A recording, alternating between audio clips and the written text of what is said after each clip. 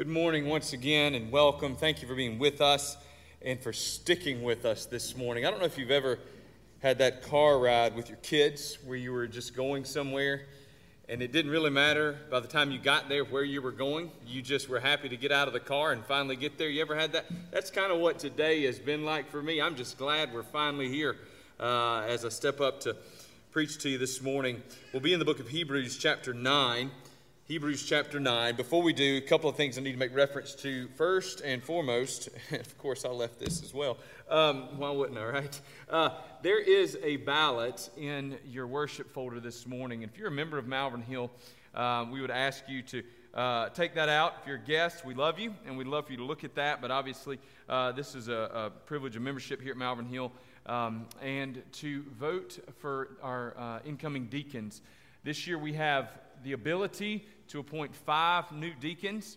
We only have 4 who are qualified and have agreed to serve thus far. So I should say 4 who were nominated, qualified, and agreed to serve according with our church's documents. So, which means basically the vote this morning will be a vote of affirmation, because all 4 of those names listed will necessarily become deacons for the upcoming church year. But we would still like it if you would indicate your vote on that ballot this morning. And on your way out, you can drop that in one of the orange buckets. So we're going to stick with the orange buckets for a while because they're visible, and that's what we've been doing outdoors. So that'll be the same place for you to put your offering in and to put your deacon ballot in this morning. We would really appreciate that.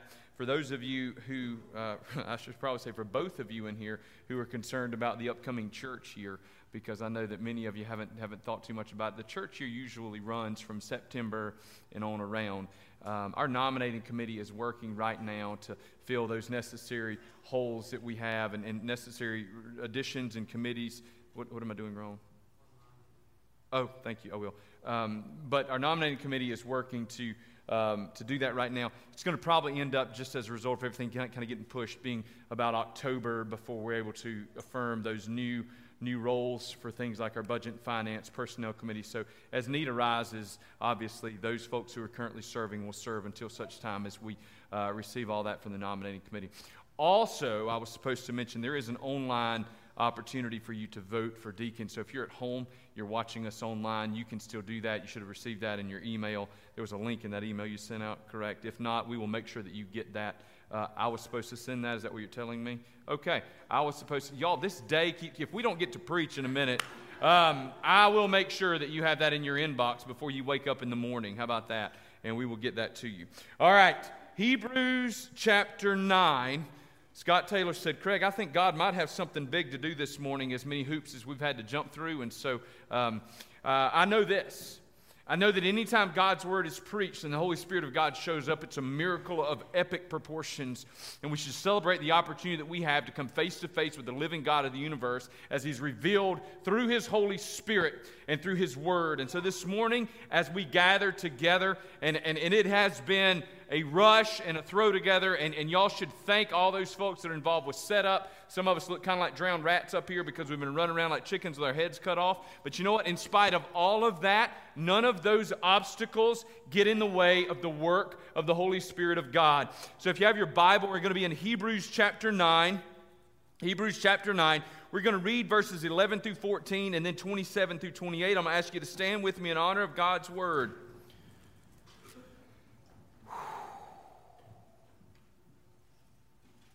But when Christ appeared as a high priest of the good things that have come, then through the greater and more perfect tent, not made with hands, that is, not of this creation, He entered once for all into the holy places, not by means of the blood of goats and calves, but by means of His own blood, thus securing an eternal redemption.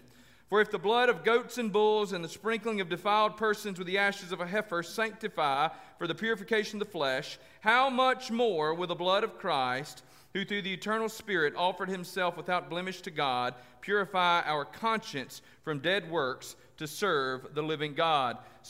And then we turn to verses 27 and 28.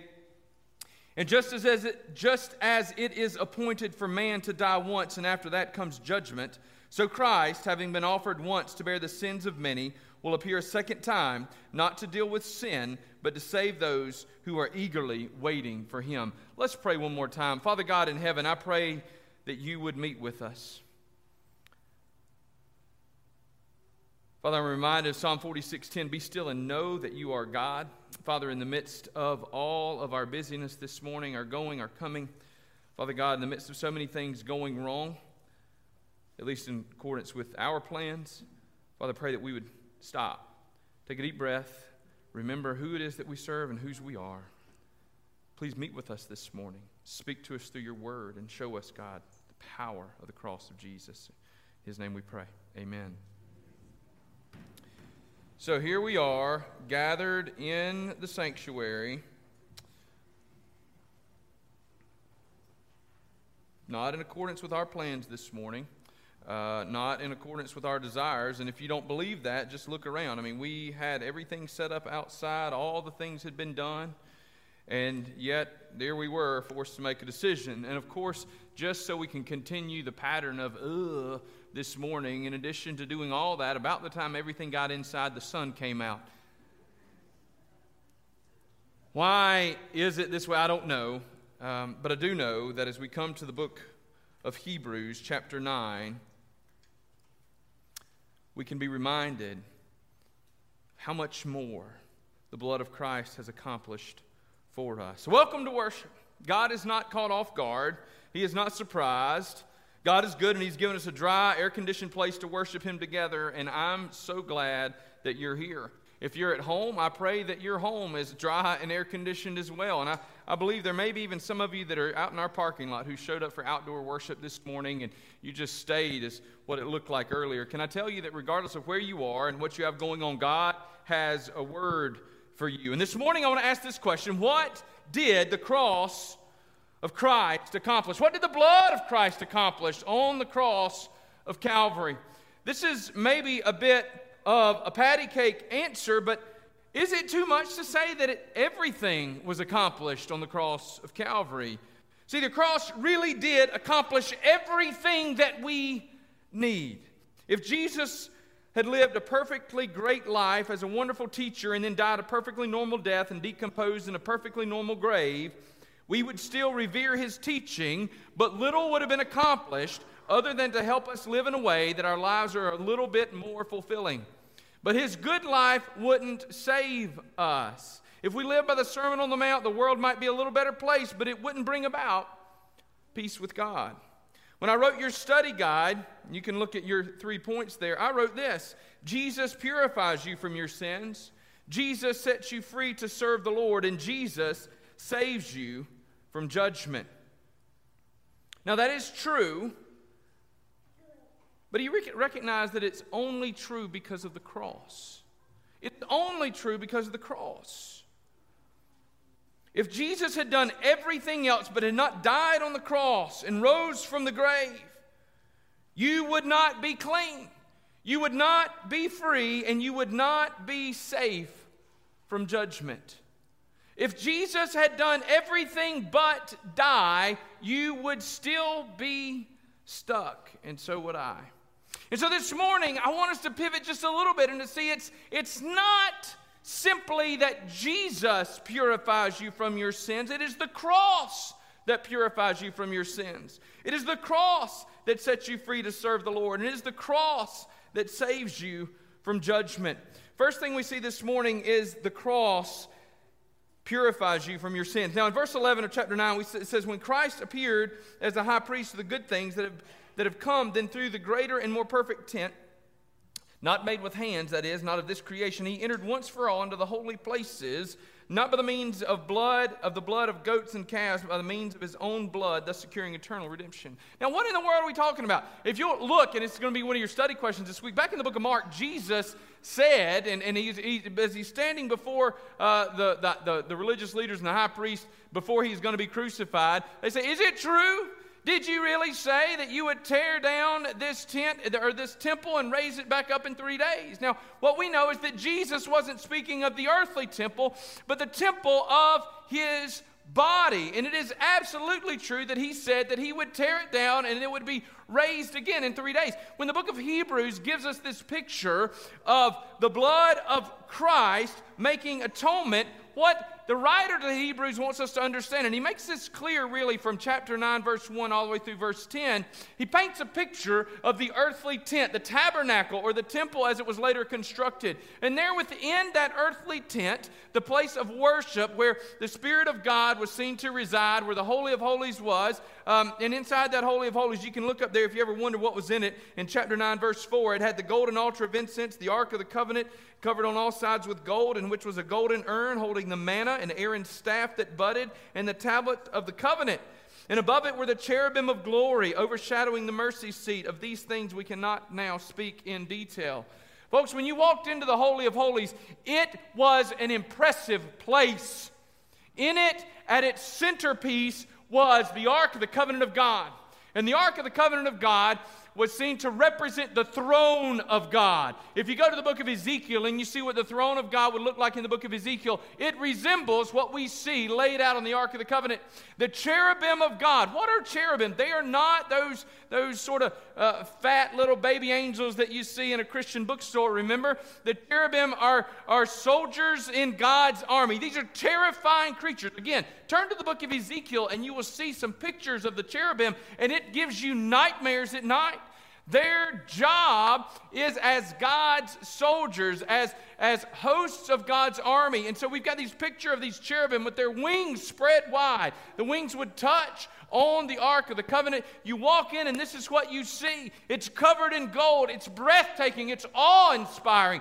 And it was reserved only for the high priest of God, who went in there only one time of the year, who went in there only one time of the year for one purpose and one purpose only. And the purpose of the high priest walking into the Holy of Holies, the most holy place within the tabernacle, was to make atonement for the sins of the people. Now, it was separated by a thick curtain of veil.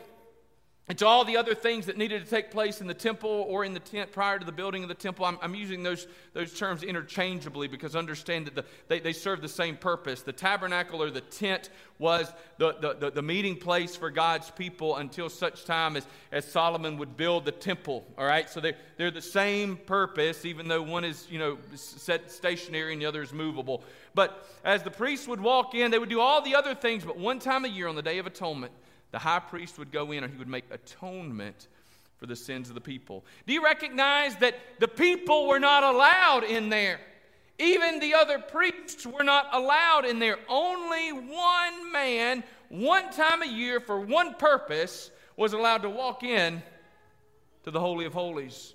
Matter of fact, we're told that to preserve the holiness of that place, that when the high priest would go in, they would tie a rope around his ankle, so that if the Lord struck him dead, or if by some other natural cause he were to die while he was in there performing his ritual duties, no one else would go into that place and defile it. Instead, he would be pulled out by the rope that was tied around his leg. And so when the Bible teaches us in the book of Hebrews that Christ appeared as a high priest of the good things that have come, then through the greater and more perfect tent made not with hands and not of this creation, he entered once for all into the holy places, not by means of the blood of goats and calves, but by the means of his own blood.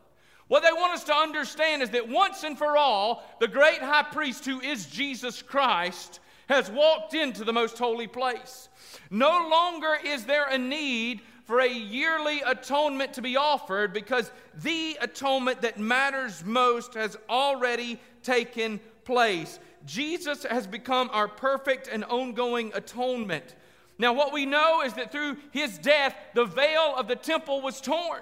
Now, what does that mean? Now, the Bible wants us to know for certain that it was torn from the top to the bottom. So there's no doubt about who tore the veil. It was God who brought about the rending of that curtain. And in so doing, what we understand is that we've all been given access into the very holiest of holy places of God.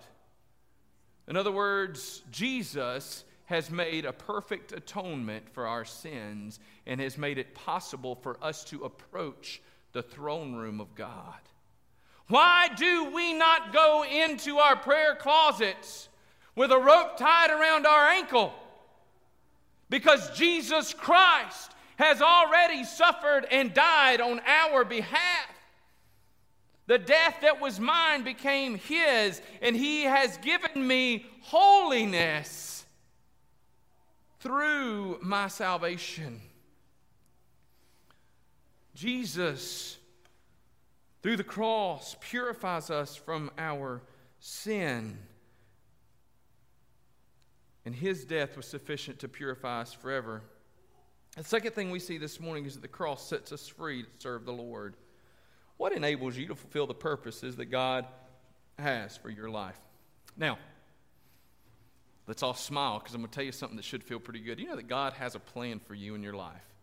God has a purpose for you. Do you know that? Like, you're not just the extra Lego in the pack that came that doesn't go to anything. You're not a spare part. And don't give me that look. Every once in a while they put in an extra Lego, right? They don't put in extra pieces in a jigsaw puzzle, right? But if we wanted to compare, look, the church is more of a jigsaw puzzle than it is a model car parts or Lego pack. There are no extra pieces. God has a purpose for your life. God has a plan for your life. God desires for you to serve him. Now, you go to places, and you'll see these in your study guide later in the week. You'll go to some places like 1 Corinthians chapter 12 that talks with us about the spiritual gifts that we've been given and the responsibilities and the roles that we have. How in the world could I hope to fulfill those purposes for which God has called me? I stand before you weekly and I preach the word of God. How could I ever hope to preach that word in a way that honors him? How can I stand up here and not be terrified in front of you? Sometimes I am. But what hope do I have? My hope is built on nothing less than Jesus' blood and righteousness. You understand? We dare not trust the sweetest frame, but we wholly lean on Jesus' name, on Christ, the solid rock I stand. All other ground is sinking sand. That's not only true in my salvation, in my sanctification, in my progressive holiness and righteousness. It's true in my responsibilities and privileges to fulfill the obligations that God has put upon me.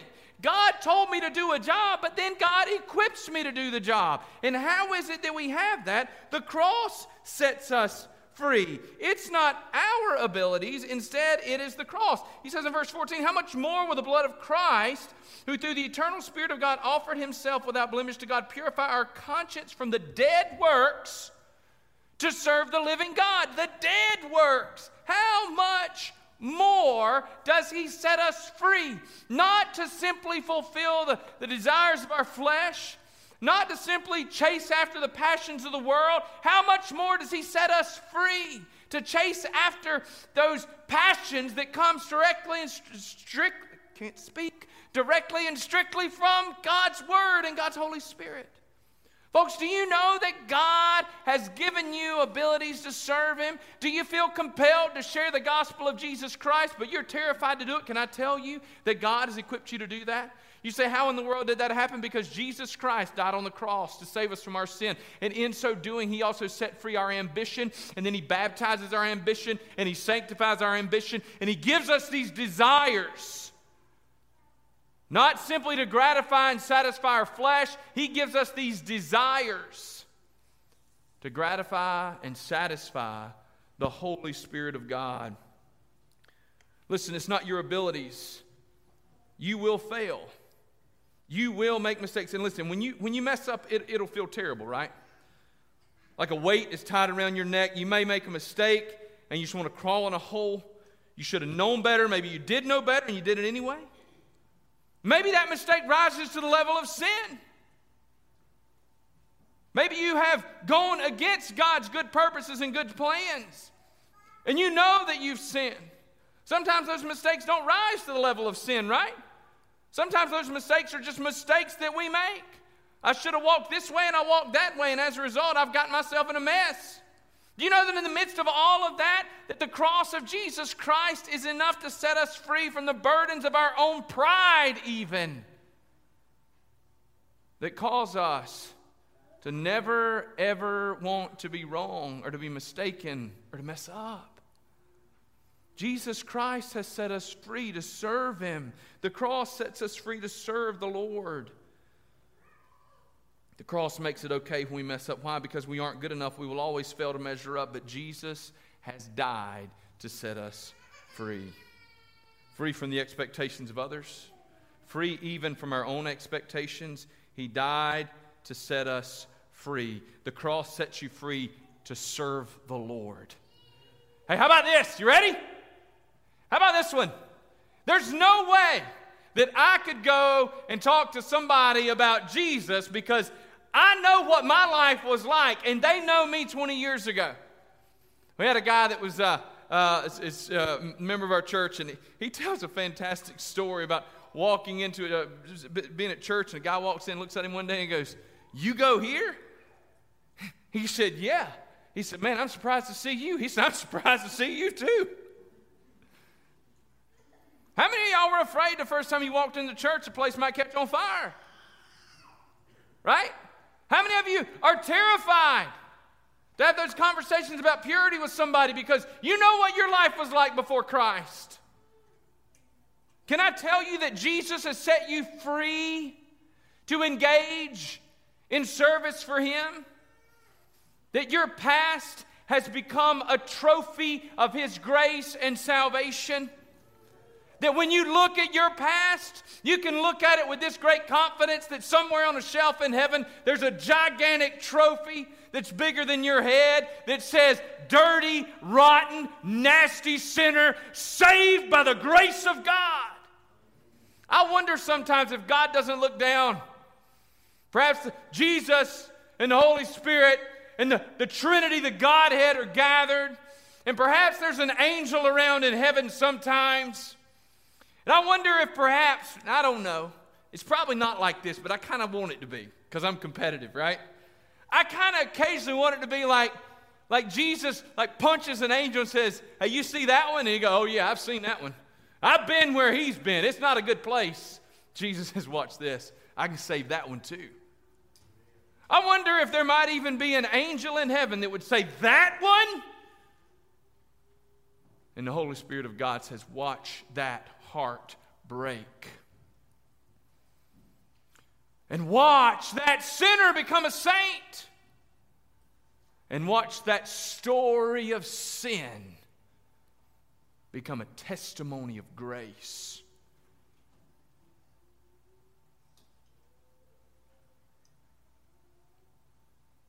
Watch them become a proclaimer of God's grace. Are you worried about what your past is like? Folks, the Bible says that Jesus takes our sin and He casts it as far as the east is from the west. I'm not sure how far that is. Neither are you. That's the point. He throws it away and it's never found again. The only good that your past serves in Christ's story is to proclaim the power of the blood of Jesus Christ. Man, what a God we serve. The cross sets you free to serve the Lord. And then finally, the cross saves you from judgment. Now, this is where we get to the end of Hebrews 9. If you wondered why we skipped ahead, that's where we get there. It is appointed for man to die once, and after that comes the judgment. You know the day is coming when we will all stand before the Lord. The day is coming when we will all stand before the Lord. And we will have to give an answer for this life that we lived. It is appointed for man to die once, and after that, the judgment. The joke has always been that there are two sure things in life, right? Death and taxes. Well, coronavirus showed us that even taxes might get pushed back. But when the Lord God calls you home, you are going, folks.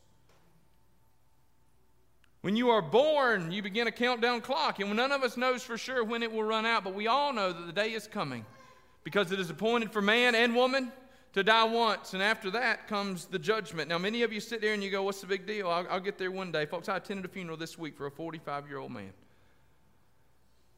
He was a friend. He was a good man who served his community and his family, but on Monday afternoon, after a battle with brain cancer, he stood before the Lord. He left behind a wife and 4 children. And it broke my heart.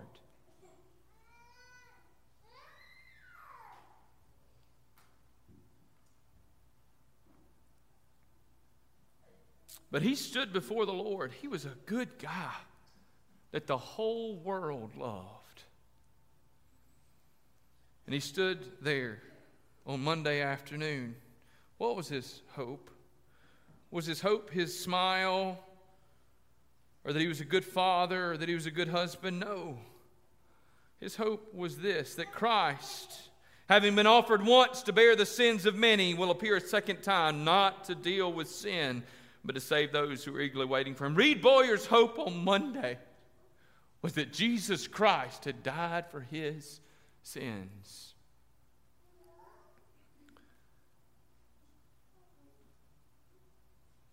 But how? What hope do we have? How could Reed have that hope? And how can you? To this point, we've considered much of Hebrews chapter 9, but have neglected one verse.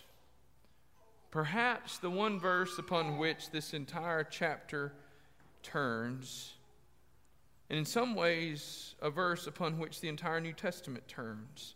Hope you still have your Bible open. It's not raining inside. Hebrews chapter 9, verse 22.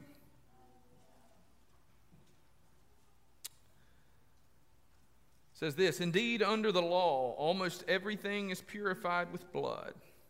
And without the shedding of blood, there is no forgiveness of sins." Without the shedding of blood, there is no forgiveness of sins. 10 years or so ago, I was in London with a couple of guys from our church debating a Muslim scholar in Hyde Park. And just to be totally honest, I was trying to keep my head above water. This guy was working me pretty good. And I didn't know where to go. Because he said Jesus was a fine man and we acknowledge him as a prophet. But he didn't really die. You're mistaken. Your New Testament is corrupted. The Bible is corrupted. Muhammad, he is the prophet. Why would God let his man die? If he is God, or the Son of God, or a prophet of God, why would he die? He said he didn't die. And if he did die, he was no Son of God. And folks, in desperation, I threw out Hebrews chapter 9, verse 22. I said, without the shedding of blood, there is no forgiveness of sins. He said, that one's in the New Testament is corrupted. I don't accept that verse. And he sent me reeling. And what he did is he ran to the Old Testament and he spoke in the Old Testament about one of the provisions for the law, in the law that the Lord makes. And if you go, you'll find that the Lord makes provisions for the poor. And if you can't afford a lamb or a goat or a heifer, then you could bring a dove. And if you couldn't afford a dove, you could bring a pigeon. And if you couldn't afford a pigeon, what would you bring? Anybody remember? I didn't want to answer the man as he was because I knew where he was going and I couldn't find a way out of the hole that I was getting dug into. Because the answer is flour. The Old Testament makes an allowance for the poor that couldn't afford a blood sacrifice to bring flour. And he said, see there? Blood is not necessary for the forgiveness of sins. Now, in that moment, I couldn't find a way out except for the book of Job, and I ran there.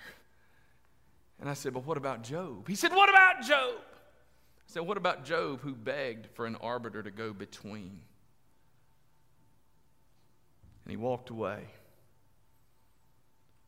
But I was so frustrated because there was a crowd of 50, 75, 100 people thronging in.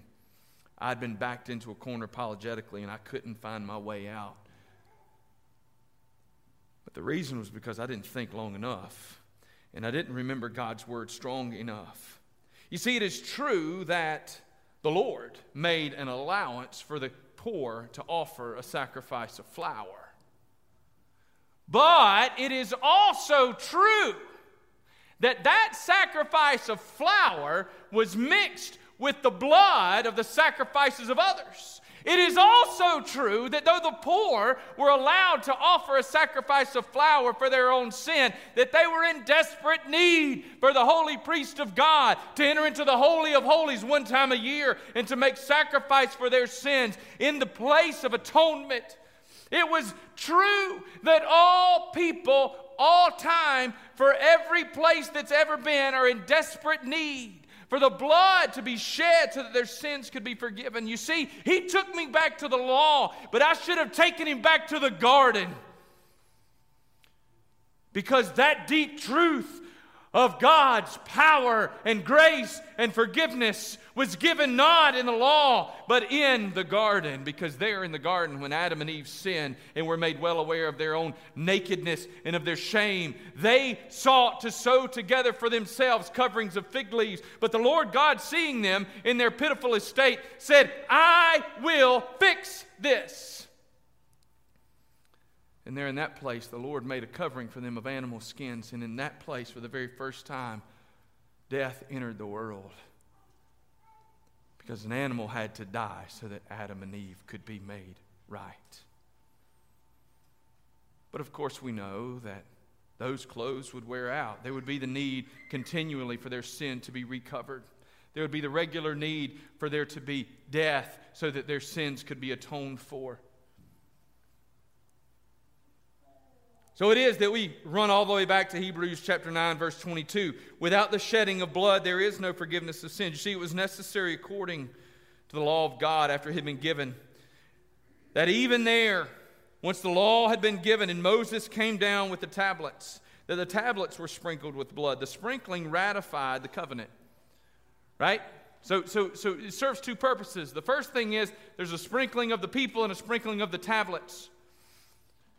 And essentially, so be to me if I do not fulfill the requirements of this covenant. So in other words, may my blood be shed, the people said, and by the blood being sprinkled on the altar and on the tablets, it was as though God were saying, and so be to me if I don't fulfill my responsibilities. But the blood was necessary for more than that. The blood was necessary for the forgiveness of sins. The blood.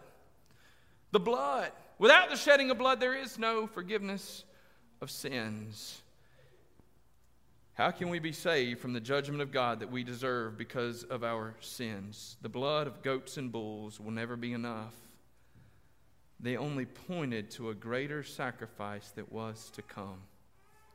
Our blood could never atone because it is tainted with our sin. But the blood of the spotless Lamb of God is sufficient to bring about the forgiveness of our sins. What did the blood of Christ accomplish? Everything that we could not do.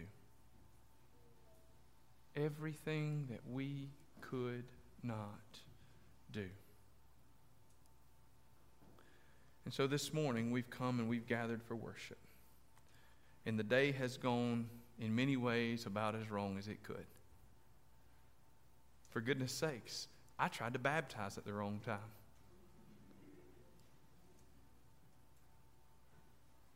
We're half an hour later than we expected to be. You're in sitting where you didn't expect to sit. We've had sound issues. We've had water issues. That baptistry was 6 degrees. I'm telling you, it was so cold.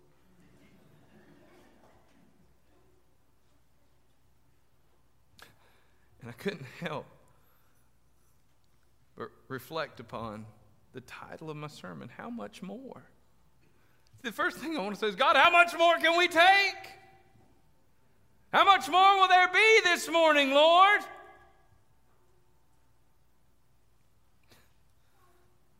But how short-sighted would that be?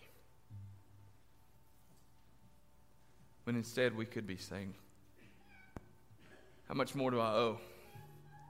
How much more can I give? How much more blessed could I be? How much more could I have asked for? That's the hope we have in Jesus Christ. But it's really important this morning that you take your pen, if you're taking notes, and you strike out Jesus at the first of each one of those 3 points, and you put the cross. Because had it not been for the cross and an empty tomb, Jesus would be a great historical figure to study. And he would be a subject of literature classes and philosophy classes and history classes. But as it stands, many of them want to push him out. And the reason they don't want him there is because he doesn't fit the mold. See, Jesus demands not merely to be studied.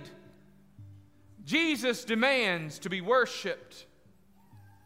And he can demand to be worshiped because on the cross,